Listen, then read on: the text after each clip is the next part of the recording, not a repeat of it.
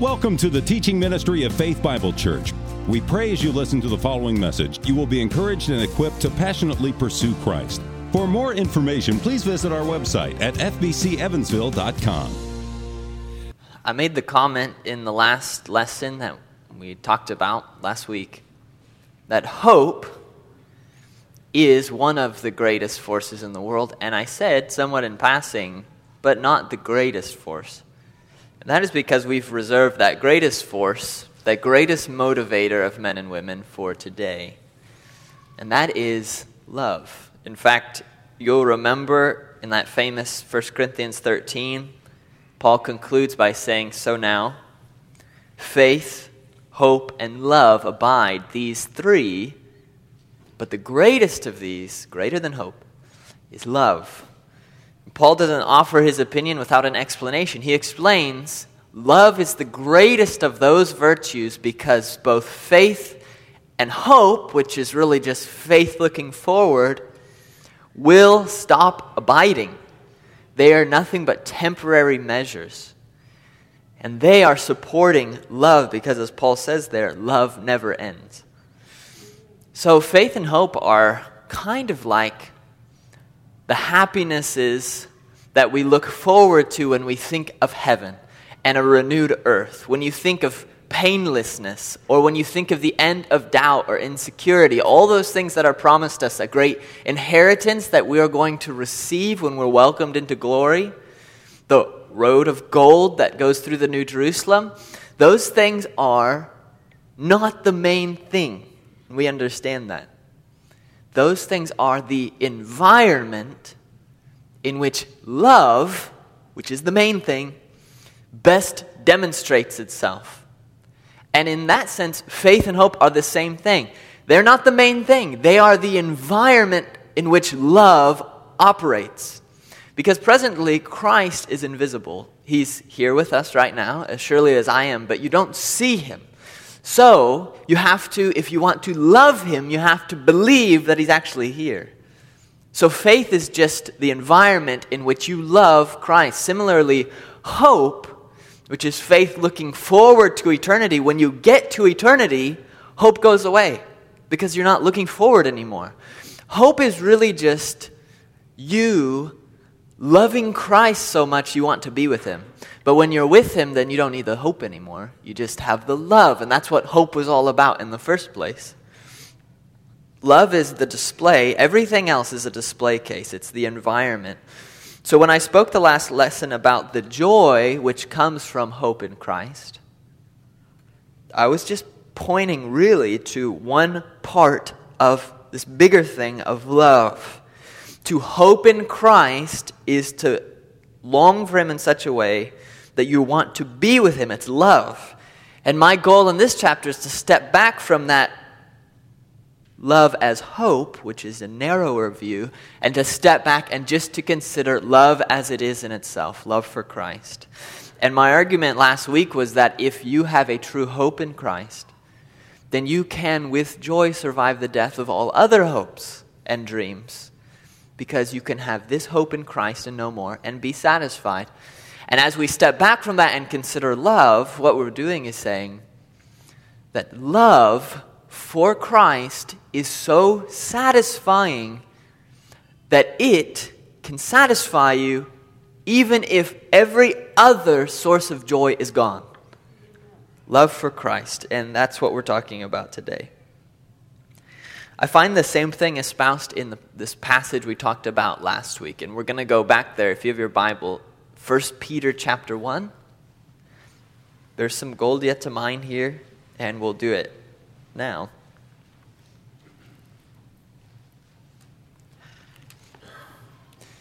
In the middle of a discussion on hope, because that is what Peter's talking about, is love as hope, hoping in Christ, he makes this comment in verse 8. Though you have not seen him, and that is Christ, you love him. So his readers are rejoicing with this joy that's inexpressible and that's full of glory And a component of that is this love for an invisible and unseen Christ. Though you have not seen him, you love him. And the joy, as we said, is such a joy, inexpressible and full of glory, that it can satisfy you apart from any other joys. Now, when I make the argument, as I am today, that love for Christ is the missing ingredient in your full satisfaction in Christ, you might feel some reserve, as if you would say, well, are we really going to base my joy on my love for Christ? Shouldn't we be basing the satisfaction in the love of Christ, like his love for me, his perfect love? Isn't that the thing that satisfies, not my love for Christ? That's weak.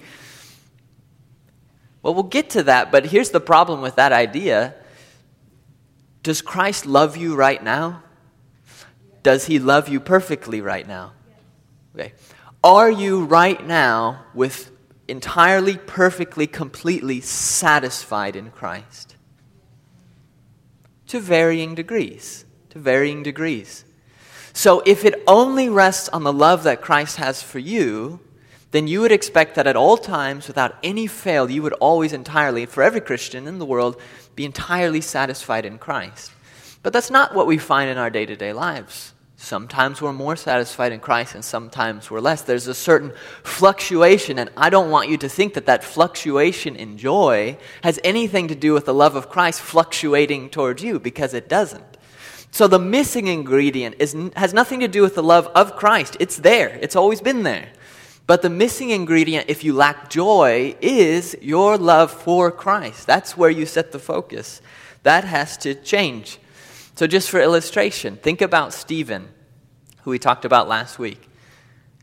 Now Stephen, he was eventually a martyr, but he lived much of his life as an unbeliever with no knowledge of Christ in a saving sort of way.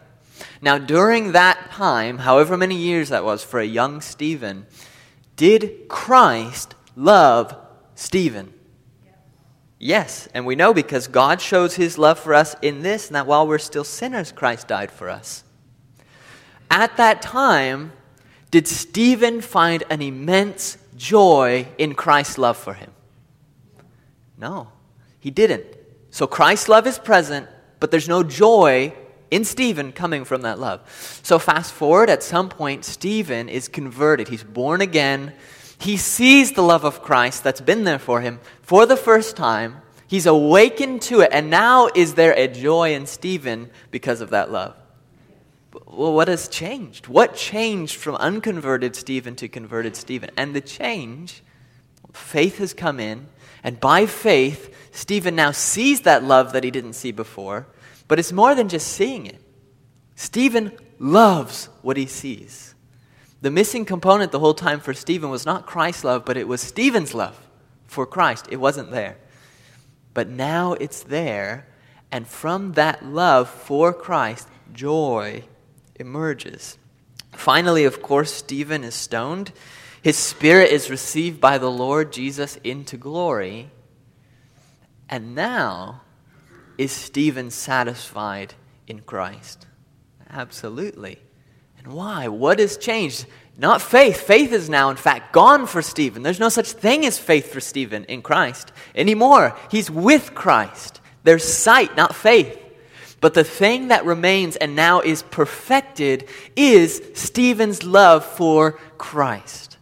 Now it's perfected, and therefore this full, complete satisfaction arises. So, our joy in Christ waxes and wanes, not on the basis of Christ's love for us, which is set, but on the basis, in this sense, of our love for Christ. Because if you're here this morning, Christ loves you. Whether you're a believer or not a believer, there are varying degrees. Perhaps Edwards talks about that, but there is a love from Christ for you. You may or may not feel a great joy about that this morning. But I guarantee if you walked in here with an immense love for Christ, you feel a joy about that. Because that's the missing ingredient. Lest anyone recoil at the thought of building your joy on the strength of your love for Christ, I'll give you the argument that kind of completes the circle. We love, says the Apostle John, because he first loved us. So I'm not suggesting to you that your love is the most important thing. Don't hear me say that. It's just that your love's the only thing that's missing. Christ's love is already there.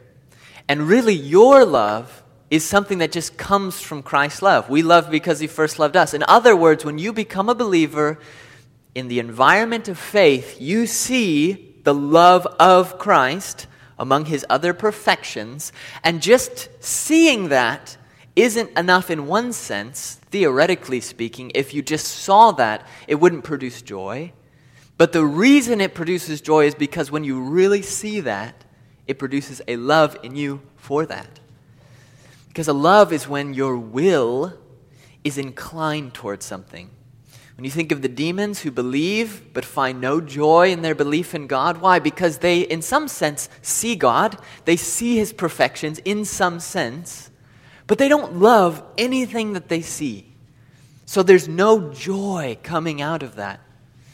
But when you see Christ and see His love and see His perfections, then the response of your heart as a believer is a reciprocal love for Christ, for the things you are seeing.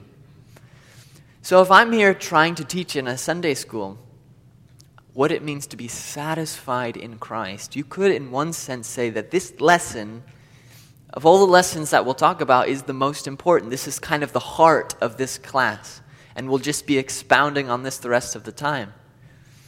It is, if you want to be satisfied in Christ, you must grow in your love for Christ. That is the essence of this class. Now, easier said than done. But that's why we have more lessons in this class, to talk about how we grow in that and how we develop that kind of a love. Now, you might think of the situation for a little more clarification in this way. Love made up the whole circumstance of the Trinity from an eternity past. You know, we are Christians. We are monotheists, but very much unlike Muslims or other monotheists, because we believe in one God in three persons who, for eternity in the past, existed in an environment of love, where every member not only received perfect love from the other two, but was reciprocating that love perfectly to the others. And that is paradise. That is, in another sense, what you were created to enter into. As a rational being made in the image of God, His intention in creating you is not to add to His own joy, it's perfect, but to give you an immense joy by bringing you into this perfect reciprocal circle of love, being loved and loving. Presently, you're being loved, halfway there. But the other side of loving, not fully there, but that's God's intention, to bring you into that triune happiness, and He will do that. Now you might say, why should we concern ourselves with kind of hair-splitting doctrines like this? Our love for Christ is for us. What's the difference? Why are we talking about this? And the reason we're talking about this is because you may feel sometimes within yourself, you won't say it because you're Christians, right? So you don't say this, but you may think subtly within yourself sometimes, yes, I consent that Christ is completely satisfying, that He's the best there is. But when I set Him next to the glamour and the immediate joys of this world, the beautiful things that I long after, men or women or whatever, when I set Him next to those things, I'm not going to say this out loud, but sometimes He doesn't really seem as glamorous as those things. A little leaven leavens the whole lump, Scripture says, and a tiny decomposing fly fouls up the entire bottle of perfume. And that small and subtle thought right there, not even stated, but just it's in there, that is an immense hindrance to our joy in Christ. That little thought right there. Because I contend that when you're making decisions on a day-to-day basis, so if it's falling into sin, if it's an affair at work, if it's being somewhere else on a Sunday morning, being at athletics, doing whatever consistently, whatever the decision you're making, and in hindsight, that was a bad decision, but in the moment, that decision's not just accidentally made. That decision is coming from these tiny flies of thoughts that are in the perfume making it stink. They might be small, they might be subtle, but they're in there, and if you're going to find a satisfaction in Christ, you have to go after those subtle doubts. You have to obliterate them, and that, in fact, is my goal in this course, is to go after those subtle doubts and to obliterate them. Any thought that Christ is better, but it doesn't seem that way, those have to be destroyed. And that's our goal in this Sunday school class, of course. So, because the devil and ourselves are so good at justifying on a subtle level these kinds of small doubts, it's necessary that we analyze more closely, like we're doing now, that we think more intently, that we, so to speak, split hairs, so that we're not caught unaware by his schemes. So if you don't find Christ as satisfying at present as I'm presenting him to be, what I'm saying is don't worry about it, because you're the problem. Christ is not the problem. Isn't that refreshing? It's not, as you've been doubting and wondering in your mind, is Christ really all that he's presented as? Or is this just exaggeration? And I'm saying he is all that I'm presenting him as. He is everything that Scripture says. In him the fullness of deity dwells. If you don't feel that, that's your problem. Your feeler's broken. And that's what we're doing here, is working on the doubts that prevent you from feeling that. Love, as I've said, is the most powerful, motivating force among men and women.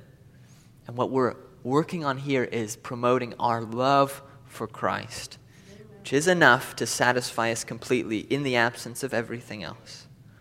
So let's go back here to Peter's readers, 1 Peter chapter 1, and let's think a little bit more about their satisfaction with the Savior. Notice it says they love him, so they have a love for him, but it's a peculiar sort of love, and this is where we start our argument this morning in fighting these doubts, because notice, God knows our weakness. Notice what he says, though you have not seen him, I believe this is verse 8, you love him, but notice the kind of a love.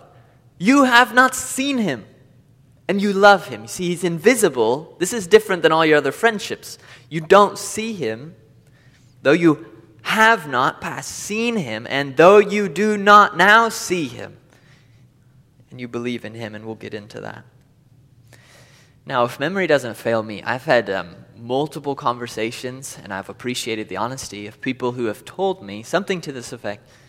Said, Bryce, I know that Christ is fully satisfying, but there's something about having a friend that you can feel and touch and talk to. When I pray to God or to Christ, I pray and I don't hear anything audibly.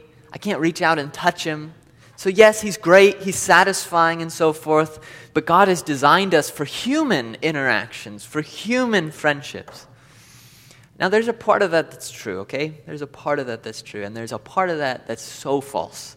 And it's that part that's so false that we want to fight again. The part that's true is God has created us for human interactions, okay? So in that sense, we need each other, and that is good and that is right. But the part that is so false that I want to fight against is any subtle thought. You see that subtle fly that's in the perfume there?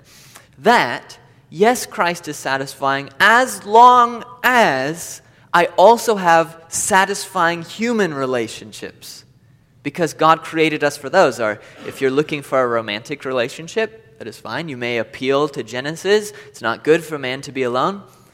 But what I want to fight against, and what Paul in 1 Corinthians 7 fights against there, is the thought that God is satisfying as long as I have this thing that it's not good for me not to have. But that's simply not true. Human relationships are good, but I'm saying this joy that's inexpressible and full of glory is so good that if you had no satisfying human relationships, and I hope that's not true, but were that the case, you could still have joy. And I don't want you to be stuck with any doubt of that.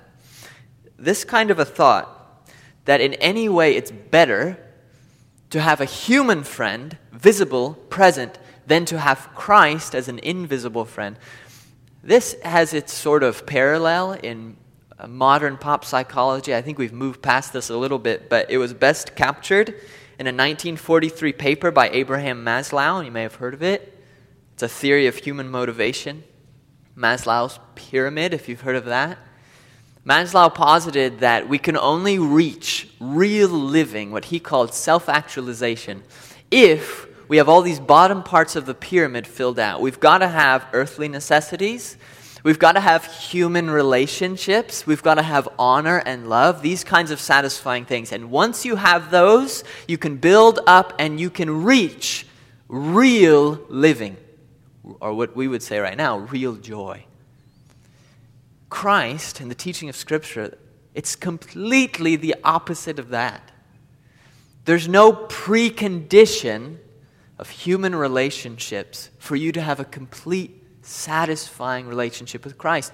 Because a relationship with Christ, though you have not seen Him, is still far better than any of those visible relationships. Amen. Paul said, not that I'm speaking of being in need, not that I'm saying I need any of those parts of the pyramid satisfied for me to self-actualize, for I have learned in whatever situation I am to be content. I know how to be brought low, not have many friends. I know how to abound, be the center of the party. In any and every circumstance, I have learned the secret of facing plenty and hunger, abundance and need. I can do all things through Him who strengthens me. And what I'm saying in this class is that strengthening of me is what Christ does with Himself. That He strengthens us to be content by contenting us with Himself. And when our love for Him develops, grows, and that perfect Trinitarian love, we enter into that, we are satisfied with Him. Even if you have no more. Even if you have nothing else. We are satisfied with Himself when we love Him. And the conclusion is that knowing Christ, even an unseen Christ, is so much better than having a million visible, tangible friends, that even if you had none of those friends and only had Christ, invisible though He is, you could be perfectly happy with Him. And I think you'll agree, though, that this is right where the difficulty for us lies. And it's in this word, invisible, unseen. That Christ is not visible, present, right now. And God's not aware that we struggle with that. Why else would this passage of Scripture be here? Why are we reading Paul or Peter writing to people long ago and saying, though you have not seen Him, i.e. that's a surprising thing. That's not to be expected, that you would love Him. Because that's kind of hard to do if He's not seen. And though you don't see Him now, etc. And it's that second part in verse 9 now that really gives us an explanation of how we can so greatly love an invisible friend like Christ. Though you do not now see Him, there's the surprising part. But notice this. You believe in Him and rejoice with a joy that's inexpressible and filled with glory. It's that believing part, it's that environment of love, it's faith, that in one sense, as I will argue, makes Christ as present as anybody else. Yes, faith is necessary, but we'll get to that. Faith is necessary for everything. The question I really want to address now moving forward is, okay, you believe in Him by faith. I'm a Christian, I have faith. What does that practically look like tomorrow when if you're single, I'm laying in bed, I'm alone. And I'm lonely. I don't have anyone to call. I've got nothing to do, and I feel miserable. How do I get joy right now, from loving Christ? What do I do? Believe. Okay, how? How do I believe? What do I believe?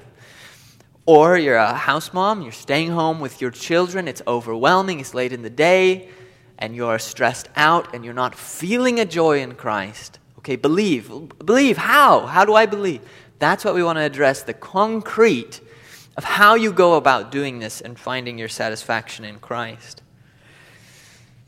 What it means to love the invisible Christ, indeed and not in word only. I want to make 2 points about it, and really the first point is going to be the rest of this lesson, and the second point is going to be the next 2 lessons.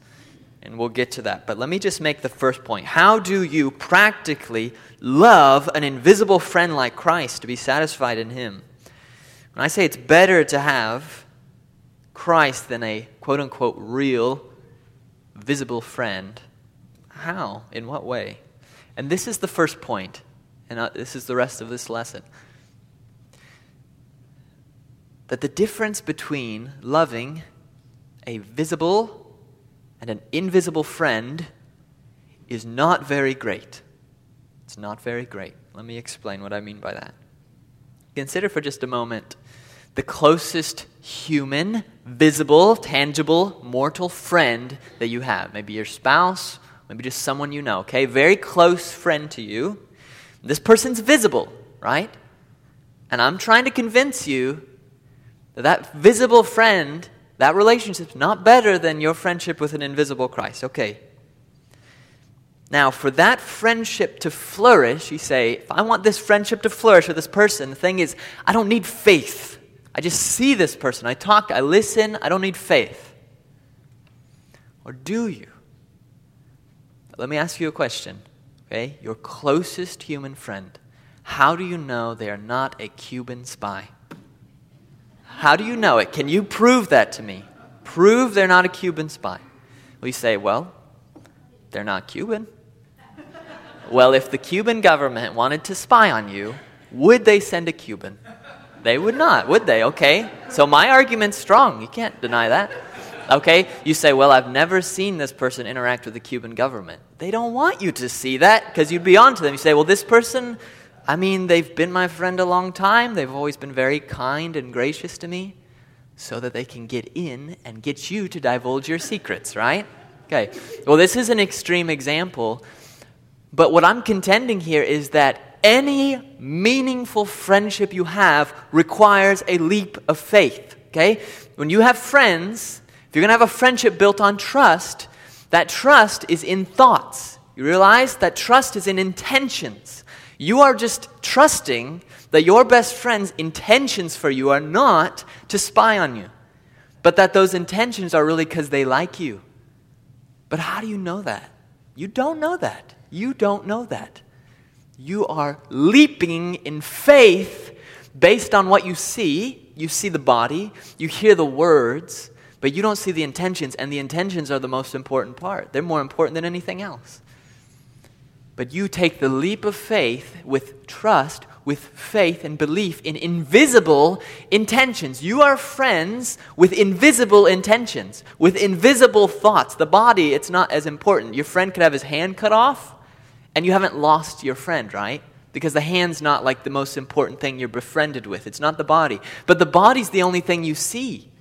The body's the only visible thing.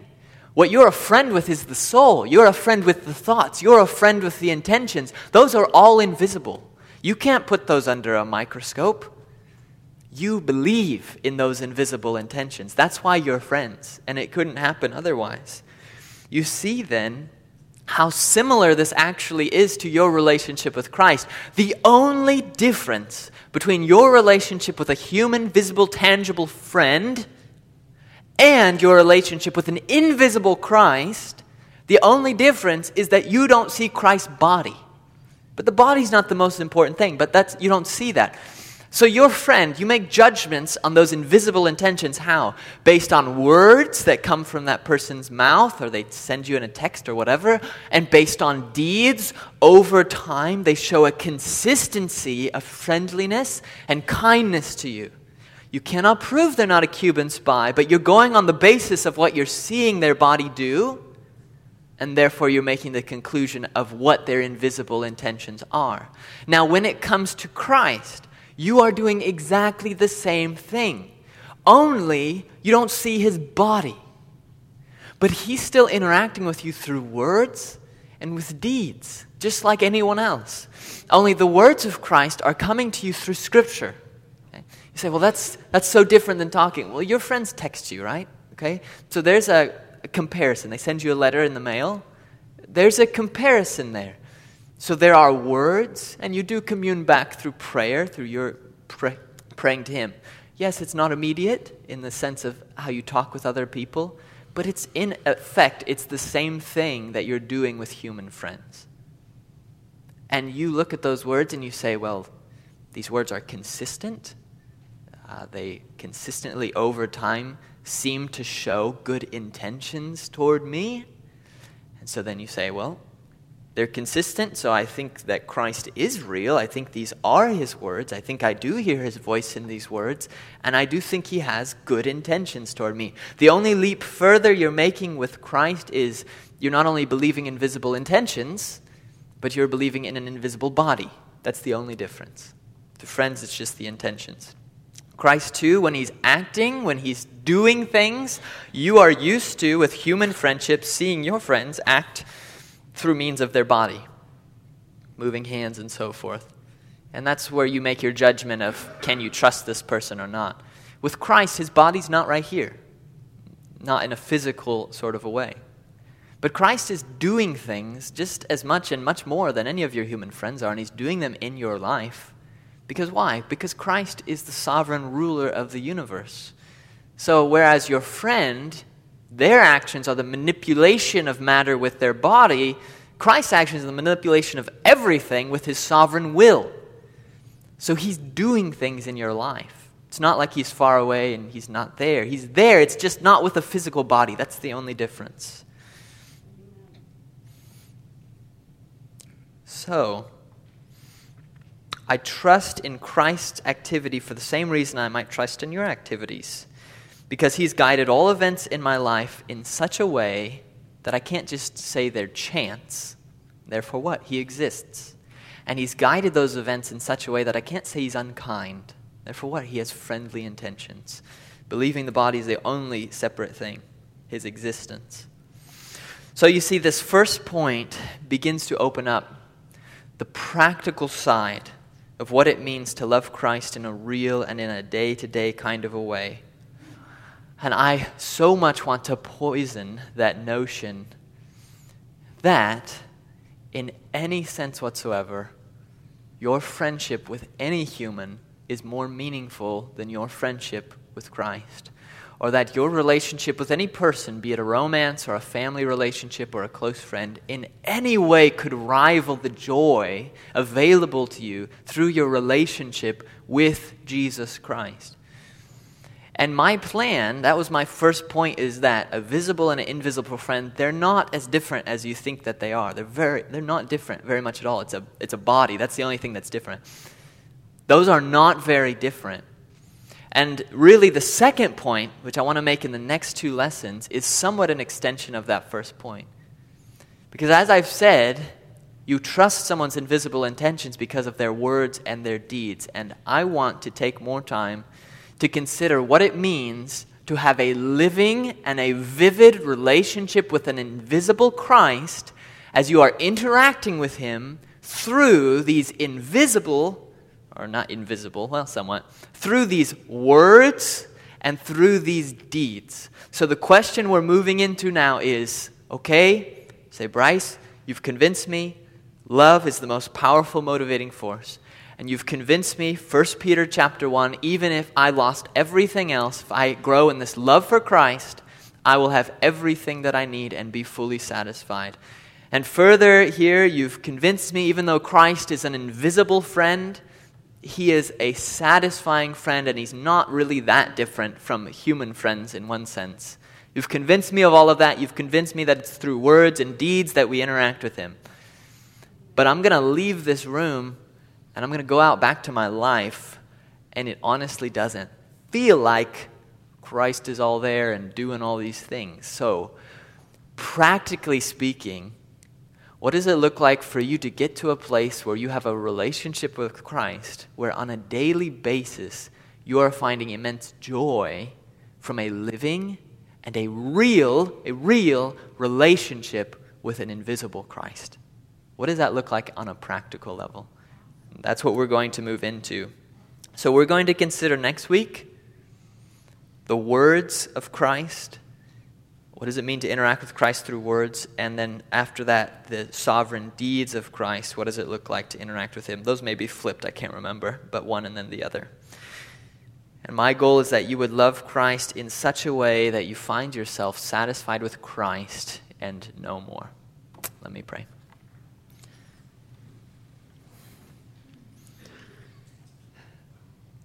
Christ, we are laboring as your people to be consistent in the aim of our life, that it should be the surpassing value of knowing Christ Jesus our Lord, for which we count loss everything else. Please help us to live consistent with that on a Monday and a Tuesday. I pray that you would show us with clarity what does that mean in a cubicle or in a factory. Please help us to see that. What does it mean when we come home in the evening to family or when we're at home with family all day? To be truly satisfied in you, Christ. And we choose to believe and to oust the doubts that would say contrary. That you, Christ, are satisfying, that your love for us, like everything else about you, is perfect and is what we were created and crafted for. I pray that you would help us as your people to grow in our love for you. I pray you'd help us to foster this love even in this class as we contemplate in our minds what a living relationship with you looks like and can look like, that you would cause us as we're growing in that, our love to glow and to shoot forth into every chasm of our inner being a great joy, that we might be consistent Christians. I pray you'd help us to suffer well, to lose well, to give up things well, to be different in that way because we have the pearl of surpassing value and we have a treasure hidden in the field that we've found and we sell all for with joy. So please help us to do that, Lord. We lay ourselves, our souls before you and plead. We know that you can use our efforts, but you must give the will and the work, and I pray that you would for your glory. It's in Christ's name we pray. Amen.